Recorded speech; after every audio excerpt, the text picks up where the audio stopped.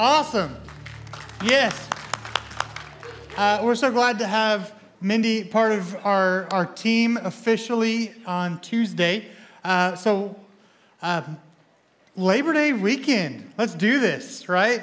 This is like the perfect time to get the youth pastor to preach, right? You don't know how many people are going to actually show up to church. It's like this kind of a, thank you, sir. It's a good time. This is a good one. But this is not a throwaway message. If you guys are taking notes, you guys can take notes. There's a lot of different ways to get those notes. There's QR code, and then also you can just go to our app or online on our website. That would be fantastic as well. But for Labor Day, I thought about, you know what should we talk about? We should talk about work. I know you guys get off tomorrow, but we're still going to talk about work on Sunday. Just show of hands, who actually does not work tomorrow? Well, if you're retired, you don't work tomorrow, so that's fantastic. Who actually has to still go into work tomorrow? You guys are the true heroes. Okay, I see my favorite Whataburger dude, and because I'm going to need that Whataburger tomorrow. But you guys are like the heroes, and for this day, for Labor Day anyway, we celebrate not having to work, and it's a cool way to honor those who do work by telling them you don't have to work. When I was a 12-year-old, because my parents loved me so much, they were like, we're tired of looking at you, go work.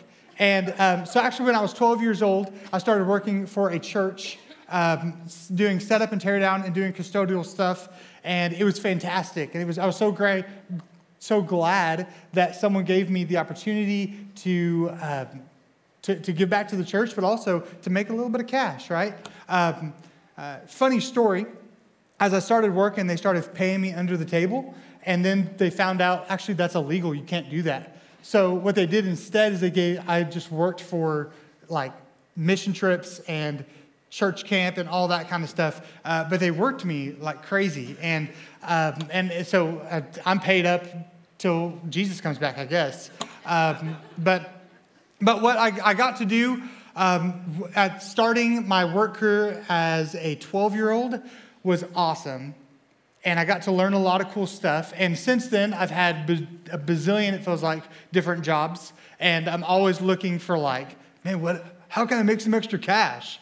Or my wife will be like, hey, we need diapers. And I'll be like, let's do it. Let's go mow a lawn or fix somebody's something. But that's what I love to do. I love to work, but it's cool that America is like, you know what? Let's give someone a day off. Let's give everyone a day off, except for Whataburger employees and other people like police officers and firemen and stuff, because that would be bad if they didn't go to work.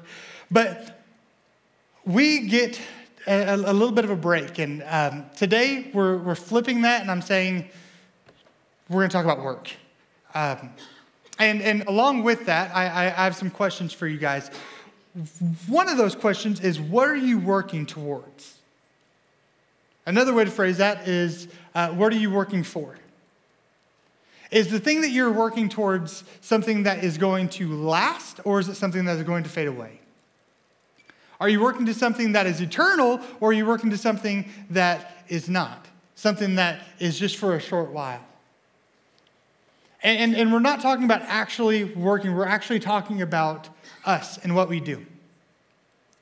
Because when we look at the Bible, we've got to come to the realization that we have to take this information in and do something about it. And if we don't do something about it, we're robbing ourselves. We're robbing God. We're robbing others. So if you guys want to, if you guys have your Bibles, open them up to Matthew 9:35. Matthew 9:35, and it's on the screen. You're going to read along with me. It says this: Then Jesus went to all the towns and villages, teaching in their synagogues, preaching the good news of the kingdom, and healing every disease and every sickness. When he saw the crowds, he felt compassion for them because they were weary and worn out, like a sheep without a shepherd. Then he said to his disciples, "The harvest is abundant, but the workers are few. Therefore, pray to the Lord of the harvest to send out workers into the harvest." When we look at the Bible, when we read these types of things, which actually really anything inside of the Bible, we have these scopes that the Bible kind of funnels us through. And we see God in a different way. Like, for example, sometimes when we read the Bible, we see God's will for our lives, or God's will for the Christian's life, or God's will for the Israelites, or whatever. We see God's will. And then in other parts of the Bible, we see the power of God. The real, like the cool stuff that God does. And he does that through his Spirit, right? And you see all these people that they definitely had the power of God. Jesus performing miracles because of his power, right? This is an exciting thing. And then inside of these verses, we see that it's not so much God's will, it's not so much the power of Jesus, but it's the intention of Jesus' ministry, which is people matter. That's like the most simplistic summary that I can possibly think of. People matter. Because everywhere that Jesus went, right there with telling people that he was the Son of God, I'm convinced that as equally, maybe a little bit less of an important message was that people matter. And Jesus wanted people to know that they mattered, right? And it didn't matter if they were sick, or if they were lame, or if they were spit upon, or if they were highly looked at, or if they were the best of the best or the worst of the worst. It didn't matter. Jesus wanted people to know that they mattered. And he wanted his disciples to go out to these people because they mattered. And there's this theme that goes through all of the Gospels of Jesus just doing things. And he's like, because I love people. Like, why would you eat with sinners? Because I love them. Because they matter to me. Because they matter to my Father. Why would you do the things that you do? Because people matter. And it brings us to say, okay, so how did he say that they mattered? How do you know that they mattered? It says that he had compassion on them. He had sympathy. And trying to paint a picture of sympathy would go great, I think, and you guys would love it. But I've got something even better to paint some sympathy. So watch this video.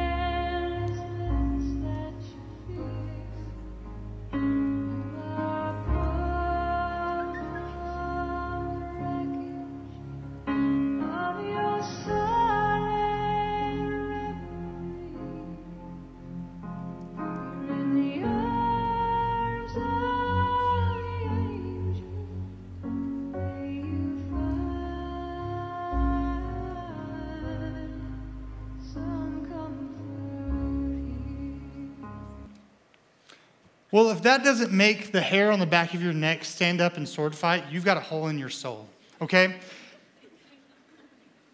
That is the most sympathy-evoking video I've ever witnessed in my entire life.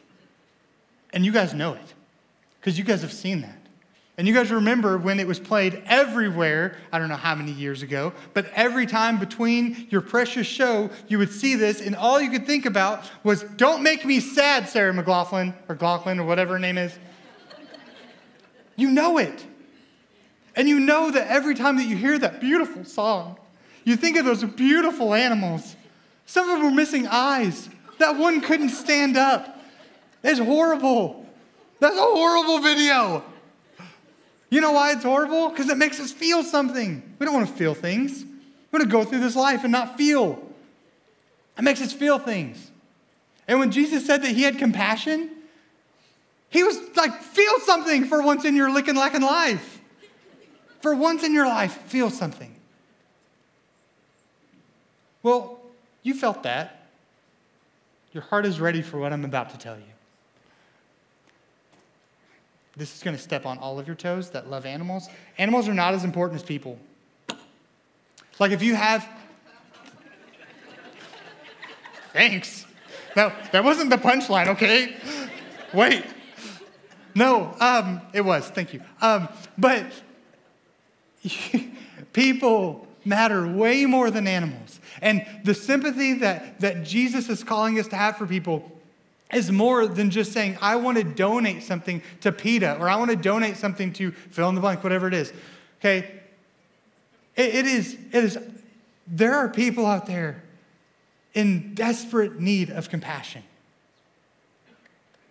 And the problem is that they probably don't look like you. And that's why you don't have compassion on them.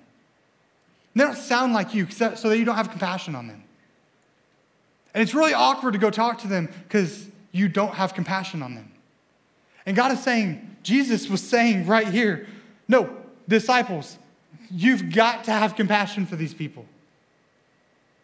Another way, and this is a question I have for you guys, is have you ever been stopped in your tracks for people or a person? Because that's exactly what's happening with Jesus. He's looking at the crowds, and as he's going through all of these cities, teaching in the synagogues and healing people, he's stopped in his tracks. It takes his breath away.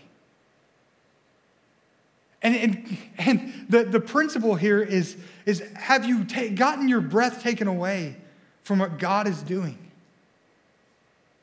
Hey, is God bringing you someone inside of your head right now that you're like, I am not sympathetic towards that person or those people?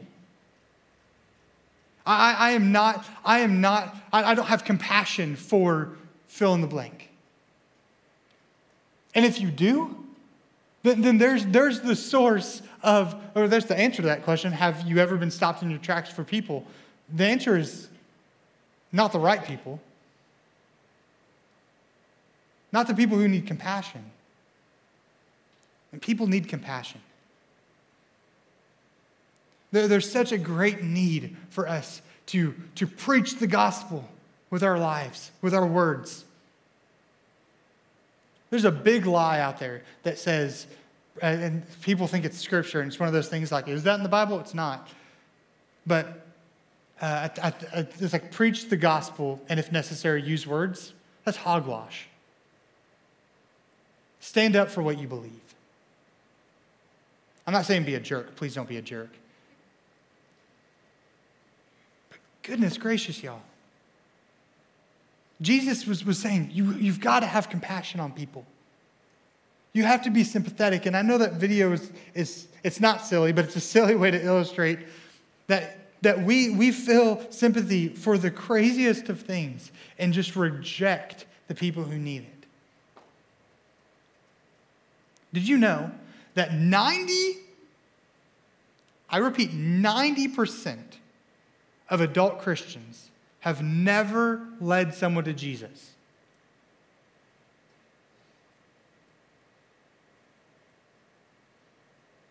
That's a lot of people. That's a lot of people who don't have compassion for people. But I would say that the majority of you would not hesitate, if you had the money, to pay for the groceries of the young couple in front of you when they were struggling, to think of like how much is this going to be. You can see them calculating it. I'm sure you guys have seen those people. I'm sure some of you guys have been those people. I have. And you guys wouldn't hesitate if you had the money to say, yeah, I'll pay for those people's food. Or if someone's stalled out on the side of the highway and you're a mechanic, or you're someone who is well-bodied and they're trying to change a tire or whatever, and you would stop and help them. But to have someone stop you in your tracks and say, you know what, the most important thing I can say to this person right now is either present the gospel to him or love on them in a way that they know that you're loving on them because Jesus first loved you. Not just being like, good luck on the test, but being like, I'm praying for you. Like, it might seem small, it's a big thing to you, but I'm praying for you. God cares about you. That's an easy way of just saying, I'm going to interject God to work out whatever's going on right now in your life. And we are a church, Central specifically, that says that Jesus changes everything. And he does. But if we're going to yell that from the rooftops, Jesus changes everything, and we are turning a blind eye to other people, we have no right to say Jesus changes everything. Right? You know why I say that? Because if Jesus really changed anything, nothing could stop you from being an example for Christ. Nothing would stop you from having compassion on others. But we find ourselves in these situations where we don't have compassion, and we're constantly being like, I don't know why I don't have compassion. Maybe I need to join a group, or maybe I need to stop doing this or stop doing that, and we try to like fill in the blanks, and we're trying to like, come on, just like, well, how can I have compassion on these other people? But they don't talk the way that I do, so that's a barrier, and they don't look the way that I do, and they don't like the things that I do, and they're, they'll never listen to me because they've said inside of their Facebook post that they hate all Christians, or they hate the church or whatever. So that discounts me because I go to a church. And all of this stuff.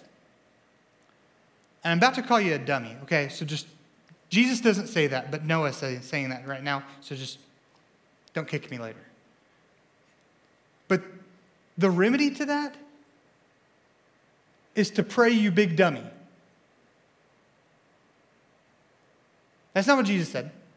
He said this. In verse 38, it says, therefore pray to the Lord of the harvest to send out workers into the harvest. Pray that God would place people in front of these people that need Jesus. Here's some, okay.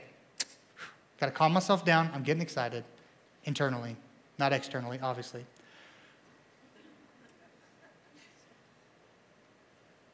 Here's a question. Do you have the tools for the harvest? Are you prayed up? And prayed up, there's not like a cap. It's like, well, I filled up my tank and I can't pray anymore. No. Are you so deep in prayer and asking God to just reveal people to you that need whatever God's doing through you? Are you doing that constantly? Are you giving God over and say, hey, God, you made me this way. I don't know why you made me this way, but you chose me, you love me, and you're going to use me. I know you will. I can feel it in the depths of my heart. You're going to use me, so God, just use me. See, for those who need the compassion, Jesus says, pray for someone who will send workers to work the harvest. But for like 99% of us inside of this room, you are the people. You're not the harvest. You are the workers.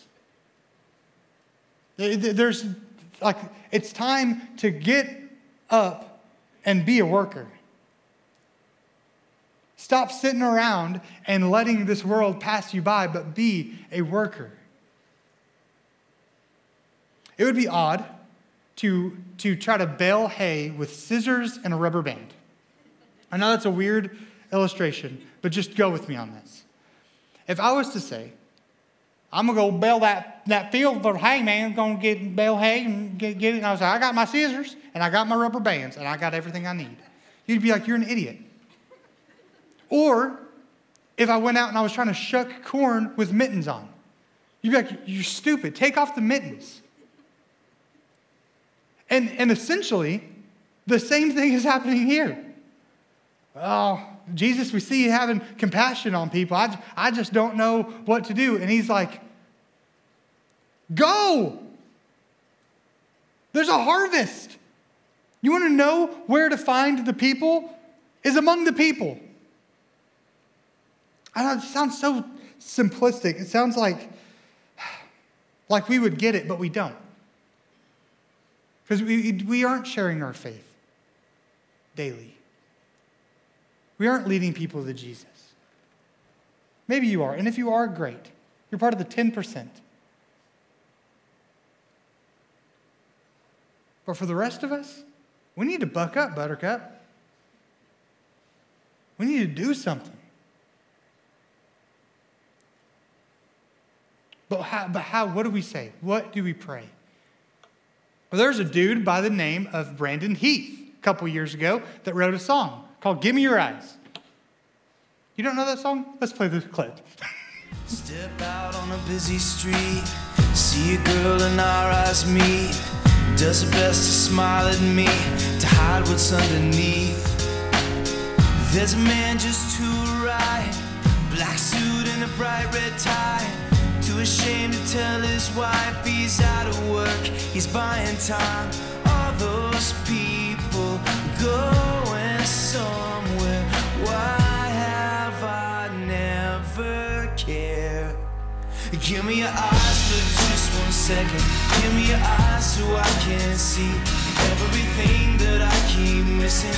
Give me your love for humanity. Give me your arms for the broken-hearted, the ones that are far beyond my reach.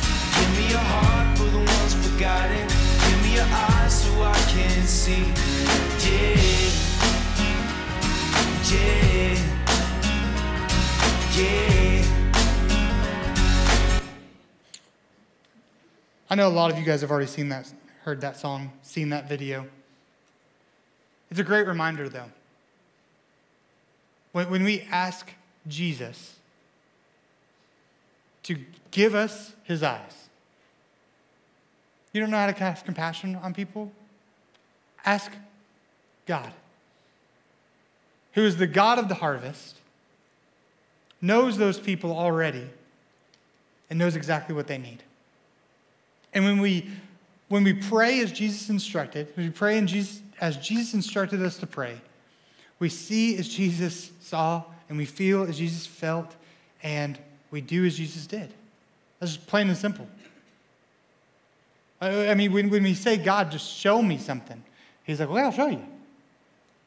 It's like, God, help me feel compassion. Okay.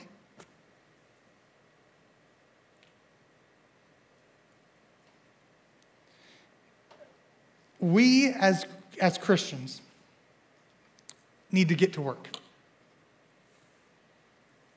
I know Labor Day, that's like a play on words or whatever, but we need to get to work. We are lazy. We aren't taking for real the gospel. We let it just fall where it may. And this is the crazy thing, is that those who need the most compassion may not look like us, may not sound like us, maybe a brother or sister, maybe a best friend, actually. They're anyone, everyone. And the crazy thing that I don't understand why we don't, and I'm talking to myself, y'all, is that God changed us. Something that's cool to look at is that 90% of adult Christians don't lead people to Jesus, but that statistic almost doubles on itself, that those who become Christians later in life as adults do lead people to Jesus. Why? Because you're a grown, booty adult that is ready to share the gospel because someone shared the gospel with them. They are excited for what God has done. They know the crap that God pulled them out of. And they know where God had cleaned them up and said, I love you. And us as Christians, we look back at that time. Maybe you don't remember when you gave your life to Jesus, or maybe it was so young and you're like, man, life has just been crazy ever since, or whatever. But God did something in and through your life that can't be explained because of you. You didn't deserve it. And now we're inside of this situation where we say, God, you didn't need me, but you want to use me? And the answer is yes. So get to work. The Great Commission, most of you guys can quote it, says, all authority has been given to me, Jesus, in heaven and on earth. Go therefore and make disciples of all nations, baptizing them in the name of the Father and of the Son and of the Holy Spirit, teaching them to observe everything I have commanded you. And remember, I am with you always to the end of the age. And the biggest call that we have as Christians is to go out and do that. And that goes right along with Jesus saying, I have compassion. And he was doing all of these things, and his advice to his disciples was not make up your own way, but have compassion. Look at others and say, know that the harvest is plentiful, and you are a worker. You better get to work. So this is a real simple, I guess, sermon that doesn't take a lot of, I guess, like mental power to understand what's going. Like, you've got to get out and do it. That's just the whole thing. But understanding that there is no addict that is too far from Christ and his compassion. And there is no drunkard who is too far from Christ and his compassion. And there is no anything. There's no adulterer, no homosexual, there's no liar, there's no thief, there's no lame, no broken, no fake, no cheater, no agnostic, no atheist, no heathen, no anything, no anyone who is too far from Christ and his compassion. So the call is to go, to get to work. Because if we don't, we are turning a blind eye to the people we are called to this world to minister to. And when you hear that, you may hear Afghanistan, and you may hear Louisiana, and you may hear a random people group that I've never heard of. That may be your coworkers. That may be your son or your daughter. That may be your mom or your dad. I don't know where that hits you. But get to work. And the easiest way, the easiest thing that we can do is invite someone to church. Like, we invite people to weddings and bar mitzvahs, and I've never invited someone to a bar mitzvah before. But you guys were like looking at me like really serious, and I had to say something. But we invite people to go swimming with us and go out to dinner with us and over to our house to see our new truck or whatever. We invite people all the time to do different things. We could invite people to church. And that's a simple thing. If God has changed your life, if Jesus changes everything, he should change the way you talk to people. He should change where your priorities are. And my priorities have been junk in the past, especially on inviting people to church. I'm like, no, it's too hard. But it's not. So this is I guess a homework thing. Invite someone to church next week. I would love for you guys to invite someone to our church next week. We're starting a new series. It's about God's grace. That sounds pretty cool. I mean, if we're talking about how grace is sufficient, grace is enough for all people, and that's what we all have received as Christians, and that's what this whole thing is about being inside of or being around a harvest, and we're the workers. This seems pretty in line with what we're trying to get people to know, right? God's grace.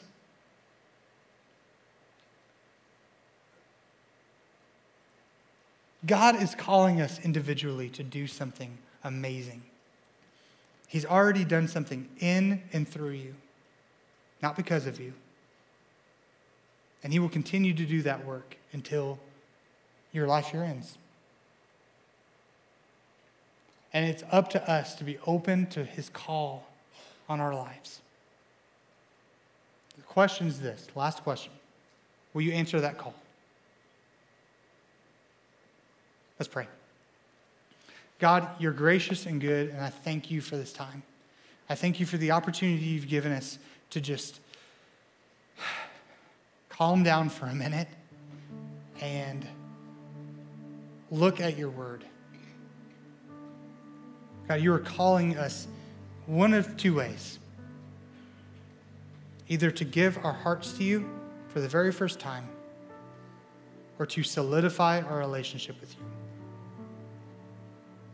I pray that you will do both. If there's anybody in this room that needs salvation, I pray that they will pray right now that they give their heart, their lives to you, and they commit to following you the rest of their lives. And for those of us who are Christians who have just been lazy, feels like we've been on a Labor Day weekend for a long time. We haven't been going to work. I pray that you will prompt us to get to work. Not next week, but today, right now. Because it means that much to you. We love you, Jesus. We always give you glory and praise forever and always. Amen.